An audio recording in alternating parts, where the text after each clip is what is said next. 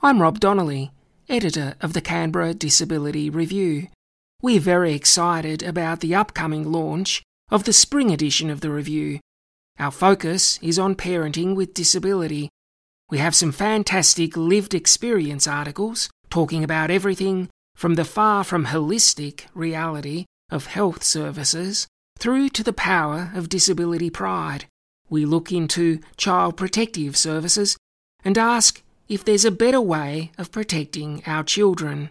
Akiko takes a look at the federal government's go-to website for parents, raisingchildren.net.au, and finds it needs more than a little work to become genuinely inclusive.